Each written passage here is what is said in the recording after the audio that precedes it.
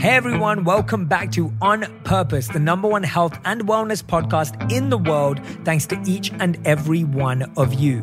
Today, what you're going to hear is a conversation between me and power couple, Dr. Daniel Amen and Tana. Dr. Amen, the director of Amen Clinics, has worked in the world of psychiatry for 40 years.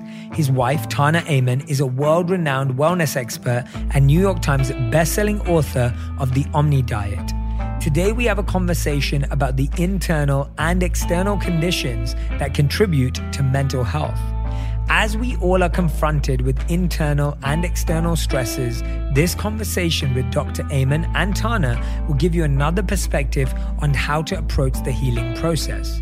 Dr. Amen, Tana, and I had this conversation over Instagram Live a few weeks back during my Mental Health Day series. And I'm really excited to share this conversation with you today on Purpose. Share what you learned from it or any questions that came up for you and tag Dr. Amen, Tana, and I on Instagram. Hey, how's it going? Hi, Jay. Hi, Jay. I'm so happy to see you both. Thank you so much for tuning in. How are you? Oh, thanks for having us. We are awesome and happy to hang out with you. Yeah, I love having you here. And I'm so glad that my audience is going to get to tap into both of your geniuses and your mind today and all your great insight and advice. So this is day 3 of our online mental health festival. And I want to hear from both of you about your incredible insights. And I want to start with you, Dr. Amen, based on something we talked about in my podcast. And I remember you redefining our challenge as not being mental health, but brain health.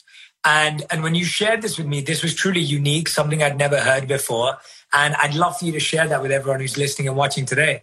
Well, thank you so much. I have a new book, The End of Mental Illness, where I argue, I've been a psychiatrist almost 40 years, and I've always hated the term mental illness because it shames people. When you call someone mental, that's not a good thing. It's stigmatizing. And then about 30 years ago, I started looking at the brain, and I realized most psychiatric problems are not mental health issues at all. Rather, they are brain health issues. And this one idea just changes everything. Get your brain right and your mind will follow. And very few psychiatrists, psychologists ever talk about brain health. You need to eat right. You need to exercise. You need to take your supplements. Because if the hardware of your soul, your brain, is not right, it won't run the software program. That's incredible. Truly, every time I hear you say that, I'm like, oh gosh, I need to start focusing on my brain more. So it's a great reminder for all of us. And I would encourage everyone to go and get a copy of The End of Mental Illness to get that beginning journey of where to start and any of Dr. Amen's work. But Tana, you obviously have just recently or about to release this incredible book called The Relentless Courage of a Scared Child. And I haven't had an opportunity to sit with the book yet. And I'm excited. I know we're going to figure out how to get you on the podcast and have a conversation in deeper. I'd love to do that. But tell me about this. I love the title and I love the cover. I have it here. And every time I look at the cover, it's captivating. It's captivating because it kind of just brings me into that feeling of being a scared child. And I think all of us are carrying around a scared child inside of us. So tell me what that title means to you and how that connects with mental health. So I grew up in a very chaotic environment, as did so many of us. Very chaotic, lots of trauma, lots of addiction, lots of mental illness, or what we call mental challenges. And as a result, out of my own survival, I learned to build walls, isolate, pull away from people, disconnect. And, if you don't want to reconnect with people and you don't want to have, or if you want to stay disconnected, here's just a little tip, FYI, don't marry a psychiatrist who wants to fix everybody. So Daniel's always nudged me to reconnect and be curious instead of furious. It's like, why did they behave that way? Maybe it's not all just about willpower. Did they have a head injury? We look at mental health through 4 circles: biological, how is your body functioning, psychological, your mind, spiritual, what is your meaning and purpose, and social, who are you connected to, because people are contagious. And when I started thinking about my family through that lens, it was uncomfortable because I really wanted to stay disconnected and distant from all that chaos. But then all of a sudden I felt this level of responsibility. And I love the word responsibility because it means the ability to respond. It doesn't mean taking blame. It means the ability to respond. Wow. So writing my story was one of the most powerful things I could do. It really was uncomfortable, but gave me the opportunity to see some of the chaos and some of the trauma through an adult lens and just heal and see that many of these people were doing the best they could with what they had, because it was pretty crazy. Growing up. And it's not only beautifully written, it's fun, it's funny, it's disturbing.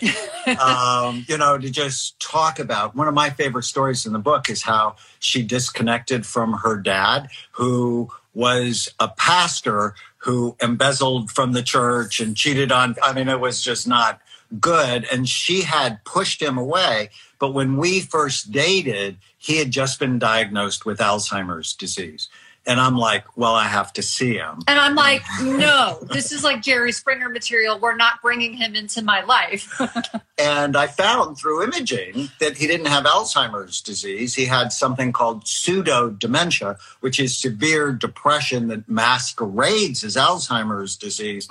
And over this next 6 months, he went from being a recluse to someone who was giving all-day seminars at the church. And even though he died 5 years later, it had nothing to do with his mind. He died with a very clear mind in Tana's arms. With me praying for him.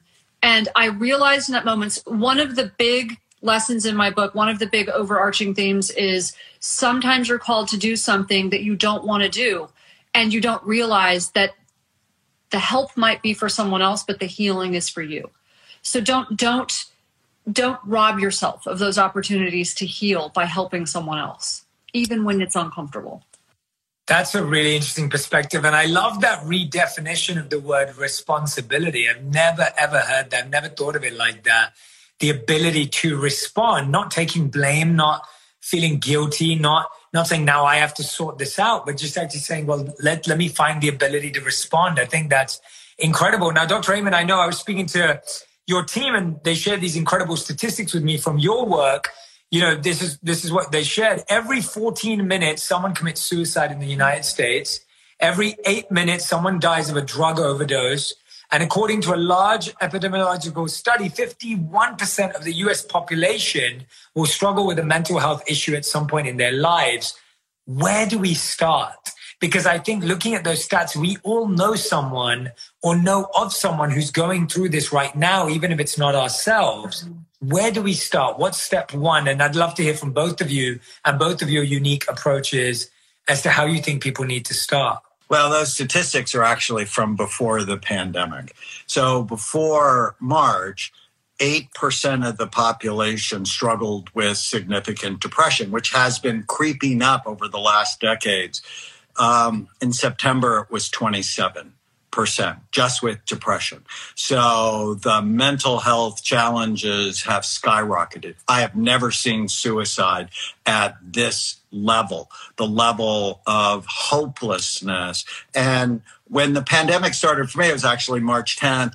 The end of mental illness had just come out. I had a trip. I was going to be in a special show in New York, and that got canceled. And that night, I wrote down, mental hygiene is just as important as washing your hands. So where we all start, the end of mental illness will begin with a revolution in brain health. That we see this organ. I'm in a new docuseries with Justin Bieber called Seasons, and he came out. I've been his doctor for a long time.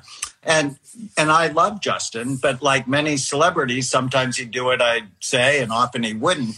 But he came into my office and he said, my brain is an organ just like my heart is an organ. If you told me I had heart problems, I'd do everything you said.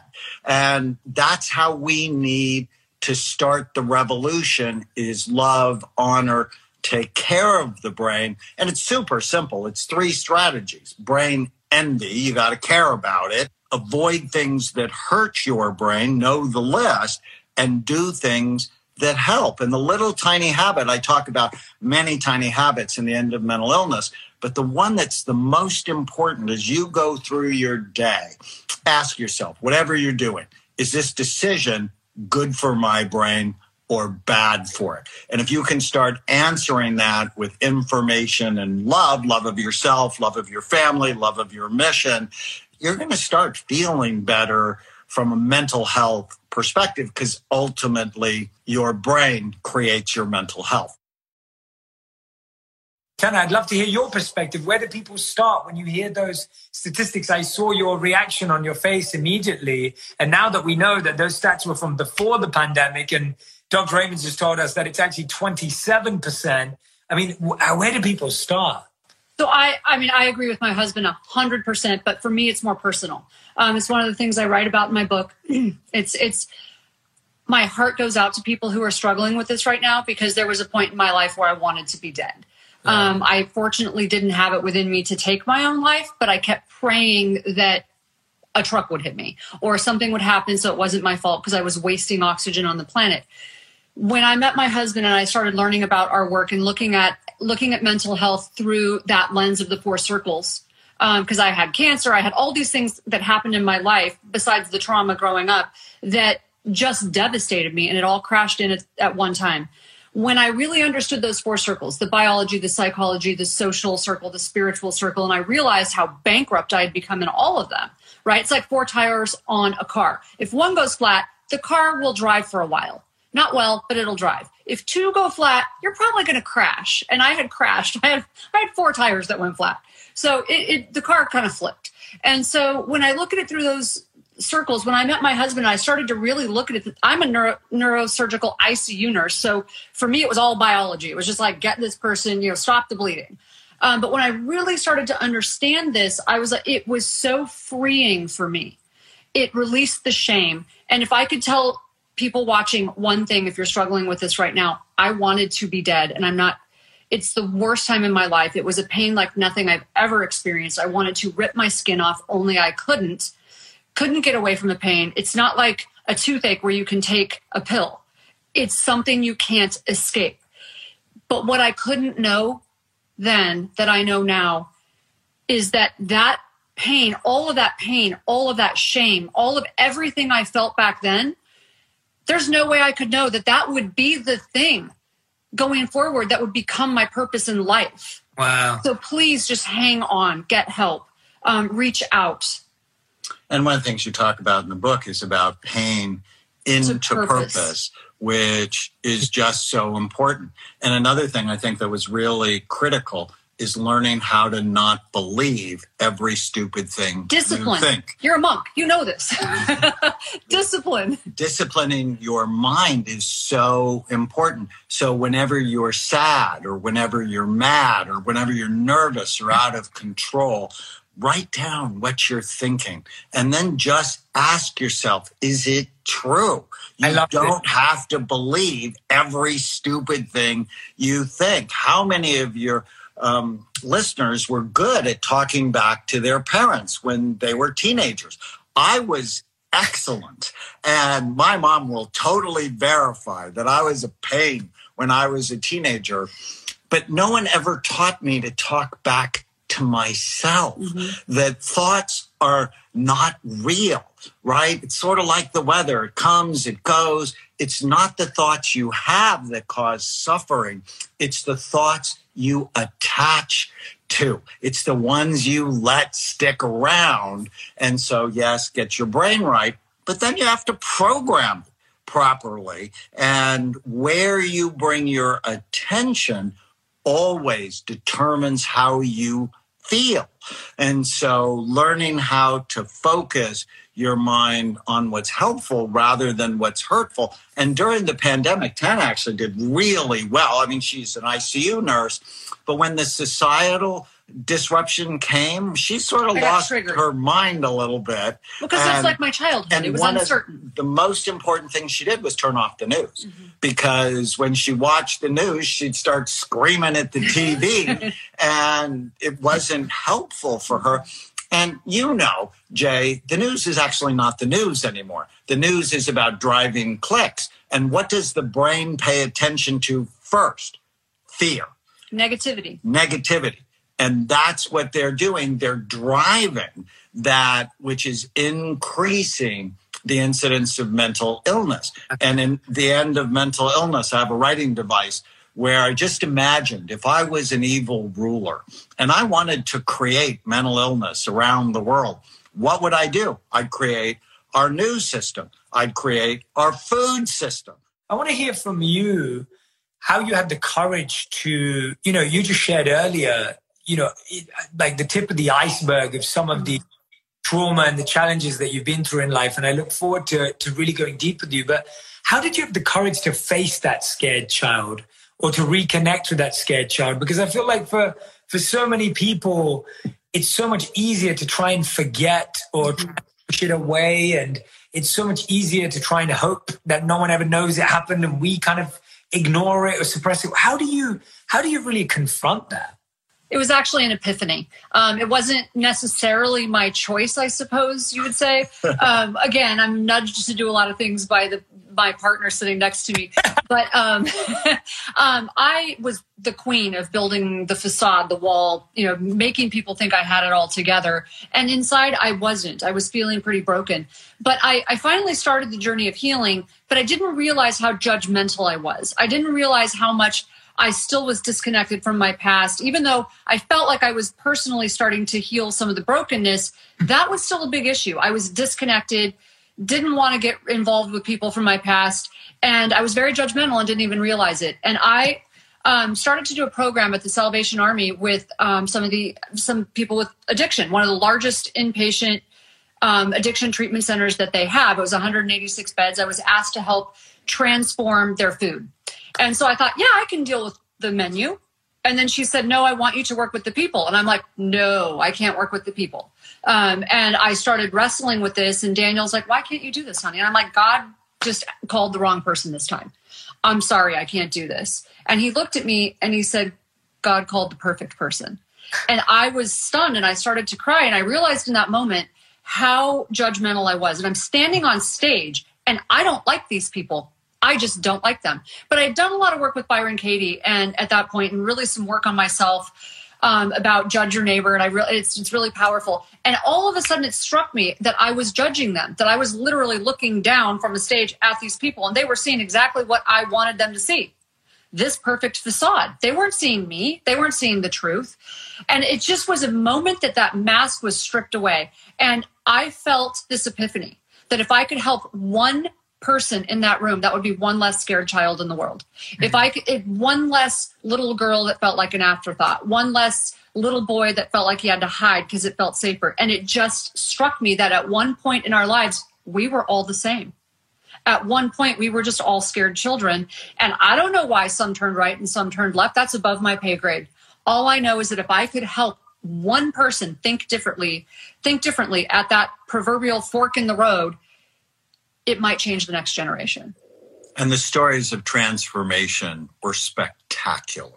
Of the people that she helped. It's the most powerful work I ever did.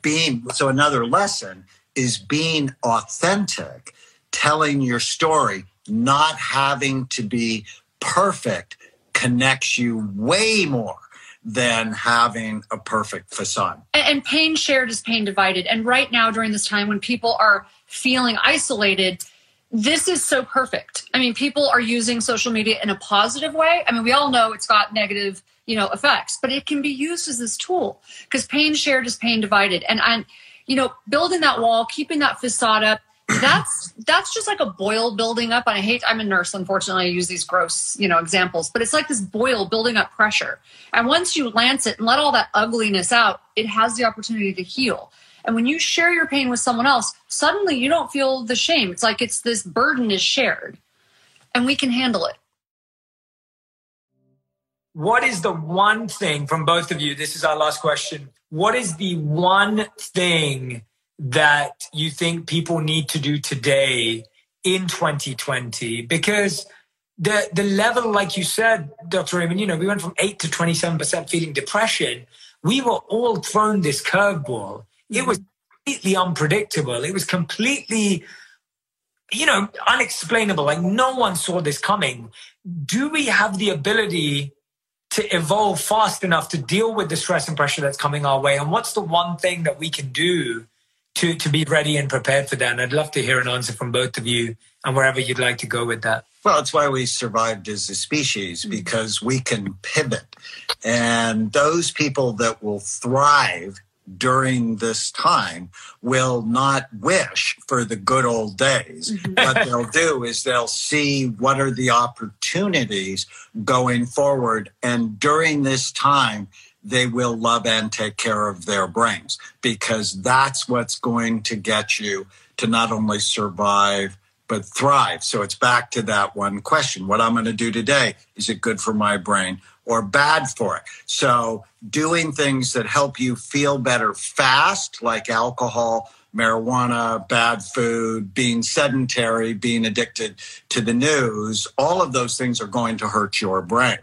But taking a multiple vitamin, omega-3 fatty acids, optimizing your vitamin D level, getting out in the sun if you can, exercising, learning how to not believe every stupid thing you think. Those things are great for your brain. So back to, is this good for my brain or bad for it, will help you not only survive, but it will help you thrive during this historic time. I like that. So one thing that really, because this has been a stressful time. We've got teenagers in the house like everybody else. It's stressful. So what helps me is looking at things from a 30,000 foot perspective. So if I step back, I step out of the picture, take myself out of it and look at it from a distance, or like you're watching a movie. And then for me, it's like, what part of this is important? What part of it is not? Who has our best interest? Who does not? And then I ask myself, what can I control? Focus on the things I can control, not the things I can't. Because so much of it we can't. We can't control what people are saying on the news and the negativity. We just can't control that. But we can control our thinking. And I noticed that when I go in the backyard in the morning, walk through my grass with bare feet and watch the hummingbirds with green tea in my hand, nothing is wrong in the world. It's not until I come back in the house and start watching the news and listening to what's happening in the world that it all sounds like doom and gloom. So I focus on what I can control. And I always go back to those 4 circles, and I really practice it. Nutrition, diet, meditation, prayer, all for me, connection. I have to do all connection. I have to do all of it. I'm not a person who can do one thing. It's amazing. Thank you so much, both of you, for doing this. If you want more information, please go and grab the books, End of Mental Illness. You can see one of the other books. Dr. Daniel Amen's written, are you on your 12th book now? Oh, dear Lord, no. 42nd. Yeah. 42nd? Gosh. You have a ways to catch up, but I'm also much older than you. I don't ever catch up. Change Your Brain, Change Your Life. The End of Mental Illness was the last interview that we did on my podcast. And Tana's new book is available for pre-order. It's not out yet. It's The Relentless Courage of a Scared Child. So those are the names of the 2 books. I highly recommend them. Please go and pre-order Tana's book, and you can go and buy Dr. A. She has an event coming up December 12th, free. So people can sign up for it at relentlesscourage.com. Tell me the website. Say that again, Dr. relentlesscourage.com. Amazing. I'm just putting that in the Relentless Courage. I'm putting in the comments. Oh, thank you so much. Courage.com. Okay, everyone, I'm just going to pin this to the top of the comments. Sorry, it's the bottom of the comments. You can see it right. Oh, I can't put my hand down. Tana can put her hands down. There you can see it. relentlesscourage.com. It's right there. So go and click on that and sign up. What date was that again, Dr. Amen? Can you remind us? December 12th. Great. December 12th, relentlesscourage.com. So you can go and sign up for a free event, which is dedicated to the book. So please, everyone who's watching this, whether you're watching it live with us right now or whether you're going to watch the replay, check out relentlesscourage.com. But thank you to both of you for doing this and joining our Mental Health Festival. And I can't wait to see you all after this, get my brain scanned finally. I know we've been talking about COVID's it's life-changing. It really is. And you will fall in love with your brain more than ever before. And then you will treat it like it's your best friend because it is your best friend or your worst enemy, depending on how it works. So we love you. We're grateful to be part of your community.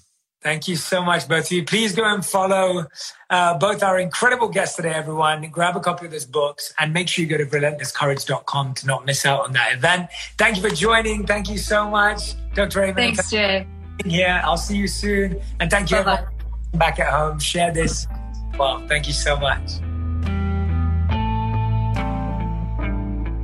Hey everyone, thank you so much for listening to this conversation with Dr. Daniel Amen, Tana Amen today. I really hope it gave you some ideas of how to view mental health from a physiological perspective and how one can employ strategies to heal from past traumas. Make sure you tag me, Dr. Amen, and Tana on Instagram with your thoughts on their approach to healing. I thank you so much for being a part of the On Purpose community. Thank you for listening. Have a wonderful weekend. Stay safe. And don't forget to look out for episodes next Monday and Friday.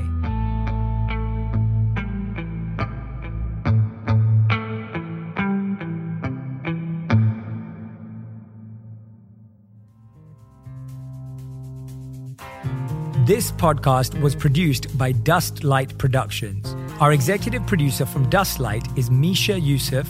Our senior producer is Juliana Bradley. Our associate producer is Jacqueline Castillo. Valentino Rivera is our engineer. Our music is from Blue Dot Sessions.